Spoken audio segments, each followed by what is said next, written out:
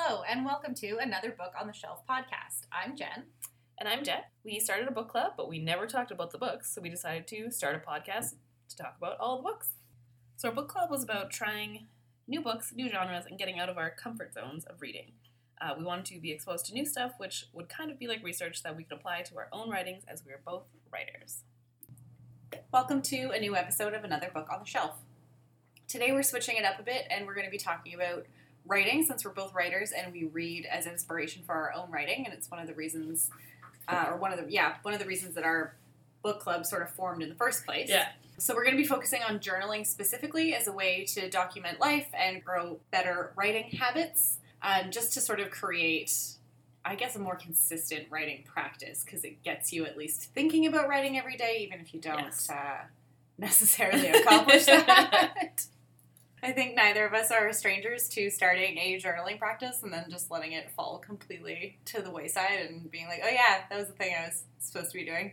And that's part of, like, some of the stuff that we're going to talk about, too, is knowing the things that it's okay to let go of and, like, just jump back in and... Yes. Eventually it'll turn into something. Exactly. Exactly. Progress, not perfection. Yes. And, like, finished is better than perfect, right? Like, that's kind of a thing where it's just like... Yeah, exactly. So, Jen, why do you think we should journal? Oh, I think there's actually a lot of reasons people should journal. Part of it, I think, is it can be therapeutic to get your thoughts down on paper. As writers, I think it really is a good way to get into a daily writing practice and just, like, get used to writing every day. I know for myself, I find that if I'm writing more, it comes more easily to keep writing. Yeah. If you sort of break through that initial writing barrier where you're staring at a blank page or like a blank Word document and the whole thing's just flashing at you. Yeah, so I think that's the main reason I want to keep journaling. Definitely. And what about you? As you may or may not have known from some of our Insta stories and other things we've talked about, over the holidays I read David Sedaris' diaries, which is his journal or whatever, and it was from 1977 to 2002. And that's just the first installment, right? I'm imagining so. I don't really know why it stopped in 2002 instead of going and say, like, right up until, like, last year or whatever. But sometimes he writes every single day. Sometimes there'll be months where there's nothing. Yeah. And I don't know if that was necessarily editing or just life, because he's living in different places and had drug issues and whatnot. Probably a little of both. I don't know. And a lot of it is just stuff that I'm sure comes back to, or that he could use for writing. He writes down stuff that he hears people say. He describes people. Right. He sits, basically wherever he lives, he has like an IHOP that he'll go to and sit there all night long and drink coffee and write and gets to know everybody. And yeah, this one here from October 15th, 1992, it's one sentence. Yeah. And there'll be some that are like 3 pages long. And I was looking at my Sylvia Plath journals today, and it's the same thing. Like, some of them are just, like, tiny little snippets, and then others are pages long. So it's just, it's no rules. And, like, this one's a recipe. Oh, nice. That's awesome. It's not like it's... I love that. Well, there's some appendices at the back of the Sylvia Plath one, and some of it is, like, lists of names or, like... Oh, yeah. Yeah, just, like, those kinds of notes, like, list kinds of notes, or, like... she had one, I think, that was, like, rules that she wanted to follow for herself for, like, going back to school, which was more like, keep a positive attitude, and, like, don't worry about the science, you need a good grade, but you can do okay, you got this. And I think that's the part of journaling that I like the best, is that it doesn't have to be a diary. I think growing up and, like, as young girls and teenage girls, it's always, like, about having a diary, and it has to be, like, locked, and you keep it hidden somewhere, and whatever, and it's supposed to be all your inner thoughts, and I think that's what's always stopped me from journaling, is there's this, like, built-in fear of that, like, you're going to put stuff in there, and, like, someone's going to read it. I totally have that same thing, because there are even things that I, like, want to write in my journal sometimes, and I'm like, what if somebody reads this? Like, which, who's going to read it? I know. It's ridiculous. You're the only person that's ever in my apartment. Well, and it's not like my sister's going to go in my room and, like, read my journal. Not to mention the fact that I have, like, 20 notebooks. She wouldn't even know which one to start with. We're not 12 anymore where Yeah. reading someone else's diary was like this ooh thing. Like, it's not gonna happen. Yeah. It just needs to be whatever it ends up being. Mm-hmm. We both have notebook issues, we'll say. We may have gone to Some may call it hoarding. Moleskine at Harvard, partially because it was Harvard, partially because it was Moleskine. We were relatively behaved. We were very well behaved, I thought. And they're all so pretty. They are. And then I think I got some at Trident Books, too. Basically, if you need notebooks, go to Boston. Yeah, true. But it's the fear of, like, writing in them and ruining them. Yes. They're pretty and they're nice. And then it always turns into, I need to have a notebook for my story. I need to have a notebook that's like a journal diary. I need to have a notebook that's my planner. Everyone's bullet journaling, blah, blah. But we were talking earlier, and I have just a good old classic Mead 5-star. Amazing. But it has, I guess, subjects, or, like, Yeah, it has I think sections. there's subject dividers. And I've just kind of been Right. using that. So there's podcast stuff, there's writing stuff, there's, I guess, kind of stuff that I tried to journal, but then also, like, grocery lists and different things, and that's helped, which is so ridiculous because we're grown-ups. But it is. It's just that fear of, like, well, we don't talk about laundry here. It's just that fear of ruining a pretty page and someone reading it. Yeah, the fear of ruining the pretty page is definitely very real, especially with new notebooks. That's why I keep some, like, so pristine for so long. And I'm like, but this is ridiculous. What are you doing? Just write in it. I also probably just have, like, flashbacks of when I was younger and, like, ripping pages out. Because I was like, no, this is terrible. Rip it out. Yeah. But yeah, I totally know what you mean about trying to have notebooks that are, like, for a single thing. Because I always try to do this. Every single time, especially if I'm, like, starting a new writing project or, like, a new short story or something where I'm like, this is going to be that notebook, and inevitably it just ends up being either a notebook of all kinds of stuff or other notebooks end up with pieces that were supposed to go in that notebook just because I happened to grab whatever notebook was handy at the time. So, Yeah, like, you can't carry, like, 6 of them with you every day. No. And that's why I tried doing, like, a cloud version, so, like, I had, like, a Google Sheet, because I could pull it up at work or wherever. But then I still would have to pull it up, and it's not about the implements and the things that I have, it's about actually doing it. Yes. And that's the problem. That is the problem. I think I need to start carrying, because I have right now, I have so many notebooks. I have my podcast notebook, which also has, like, social media bits in it, and probably some grocery lists in there as well. But also, like, books that I'm reading and stuff that I'm trying to keep track of, or, like, little mini goals that I had for myself for 2019, which was just, like, you know, start working out more and have a regular yoga practice and that kind of stuff. And then we've done. Side note. Yes. Yes, we have. Accomplishing some things, even if journaling every day hasn't quite been one of them. We're getting there. Yeah. Yeah, and then I have one that I keep by my bed that was ostensibly supposed to be the one that I was writing in every night before I go to bed. But it turns out that I just go to bed really late, and then I'm too tired. Like, I'll be sitting in my bed, and I'm like, hey, you should write in your journal now. And I'm like, but I'm exhausted, so I won't. And then I just go to sleep. Yeah. So then I did actually recently think, like, I need to change my journal time, but now I think I actually should just throw this journal in my purse and just have it on me, you know, instead of having all these different journals. Yeah, there was a brief few months in 2017 where I wrote just about every day. That's impressive. And some of it was thoughts and feelings, but some of it was also just stuff that had happened that day, or I tried to make it just so that I was physically writing every day, so if I wanted to... Right. I saw the clouds, and I wanted to, like, describe the clouds. But then there were lists and stuff, too. Which totally, like, that bit about, like, just describing things is definitely in Sylvia Plath's journals. Like, they're, like, almost like little impressions that she's getting from different things that she experiences throughout the day that she just writes. Which I think is something that I really need to do, because that's when I am sitting there, like, staring at the blank page when I'm trying to write an actual story. It's those moments where then it's just like, but how do you describe a tree? Or as we learned today, like, how do you describe a cracker? Oh my god. Dear listeners, think about that for a moment. If someone asked you, what is a cracker? Would you be able to answer them? Sounds easy. Yeah, it's not. It's not. Background, someone actually asked me this the other day. I work at a restaurant serving people was trying to explain something. I was asked what a cracker was, and I was at a loss. And then I sat here trying to figure out how I would describe a cracker as well. Much harder than you think. And now we can just take it as a lesson about writing and journaling. So maybe tonight we'll both write down That'll be our journal task for the evening. Describe a cracker. How would you describe a cracker to somebody who had no idea what a cracker was? And I find myself, like, for exactly those reasons, always trying to look for prompts. Mm-hmm. So something where it's just, okay, you have to write this, or like the 30-day, write these little things. And I have one book, it's 642 things to write about.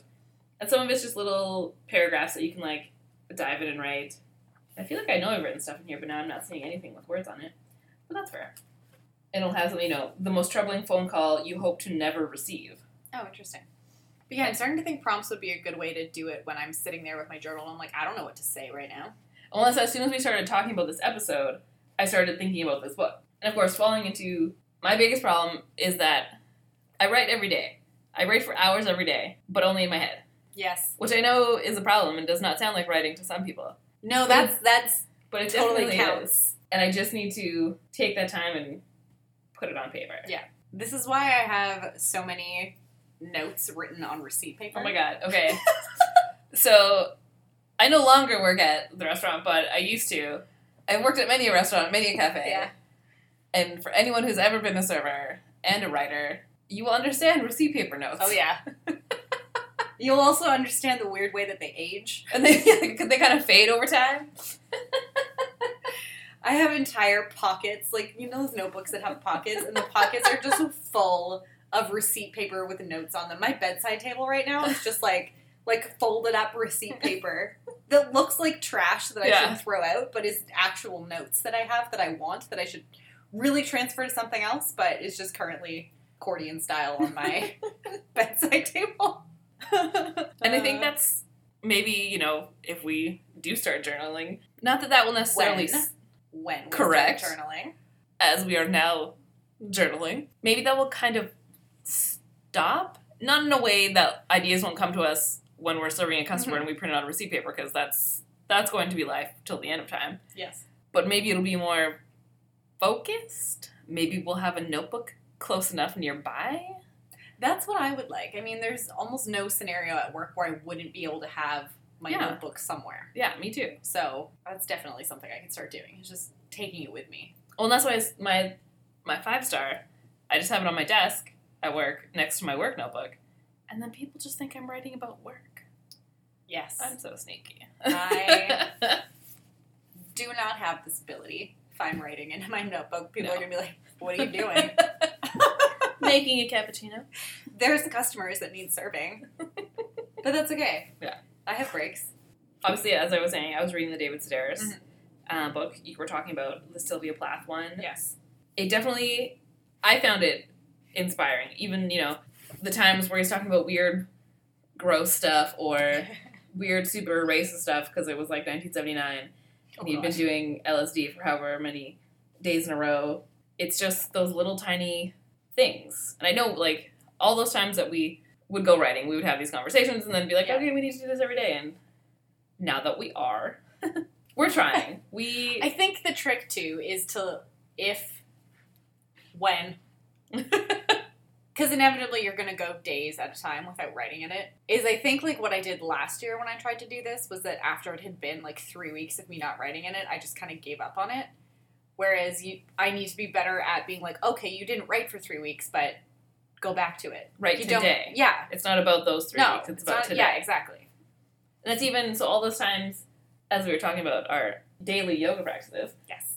Those other times that I've tried to do the 30-day things, you miss a day, you miss 2 days, and then you try to catch up, which then means you have to do 2 or 3 videos in one day. And I think that's how sometimes I end up thinking about the writing. So then, because we first planned this episode a few weeks ago with the hopes of then journaling for a few weeks, and that hasn't happened, and that's fine. Yeah. Because it's, on January 1st, I quickly, dictated something into my phone, and looking back on it now, I don't think Siri's dictation function works very well, because I don't know what some of that stuff is talking about.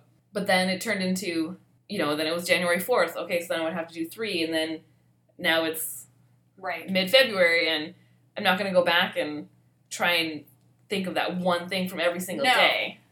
No. You just have to keep going. Yes.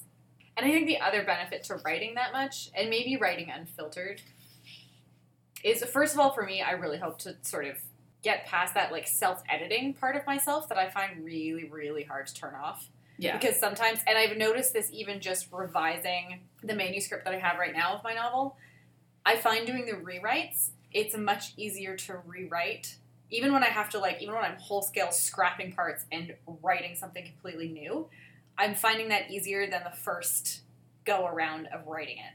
Which makes me think that even if I have a pile of words that I don't love or that need fixing, it's better than having nothing. It's, like, less intimidating somehow. Yeah. I feel like having that unedited kind of way of writing would be helpful. And also, the more you write, the better you get at it. Just, that's like anything else. And that's what I think it is, too. It's just finding more. Like, the first thing I started doing was trying to look up more sort of, like, published journals or diaries that I could read. Not necessarily, like, as inspiration for my own, but just that as that kind of reminder of why I want to do this. Mm-hmm. And I remember that I had Guy Maddin's selected writings, and basically, you probably only know who Guy Maddin is if you are kind of a film nerd from the early 2000s / from Winnipeg. He is an experimental filmmaker from Winnipeg, and all of my film professors worked with him, so we kind of knew him and, like, got to go to, like, screenings and stuff like that. That's cool. And obviously that's why I really enjoy his, because I know the places that he's talking about. I can see, my Professor George doing weird, crazy things. But this was also one of those books where I purposely never finished it because I didn't want it to end. Oh. And it's just, some of it's, like, journalism pieces that he wrote, but most of it's just, again, his journal. Right. But I purposely did not finish it. Will you finish it? I feel like now I need to start it over because... Yeah, no, for sure. Like, I got it when it first came out because we were like, oh my god, it's Guy Maddin. And that was in 2003. So, it was a while ago. It was a little bit of a while ago.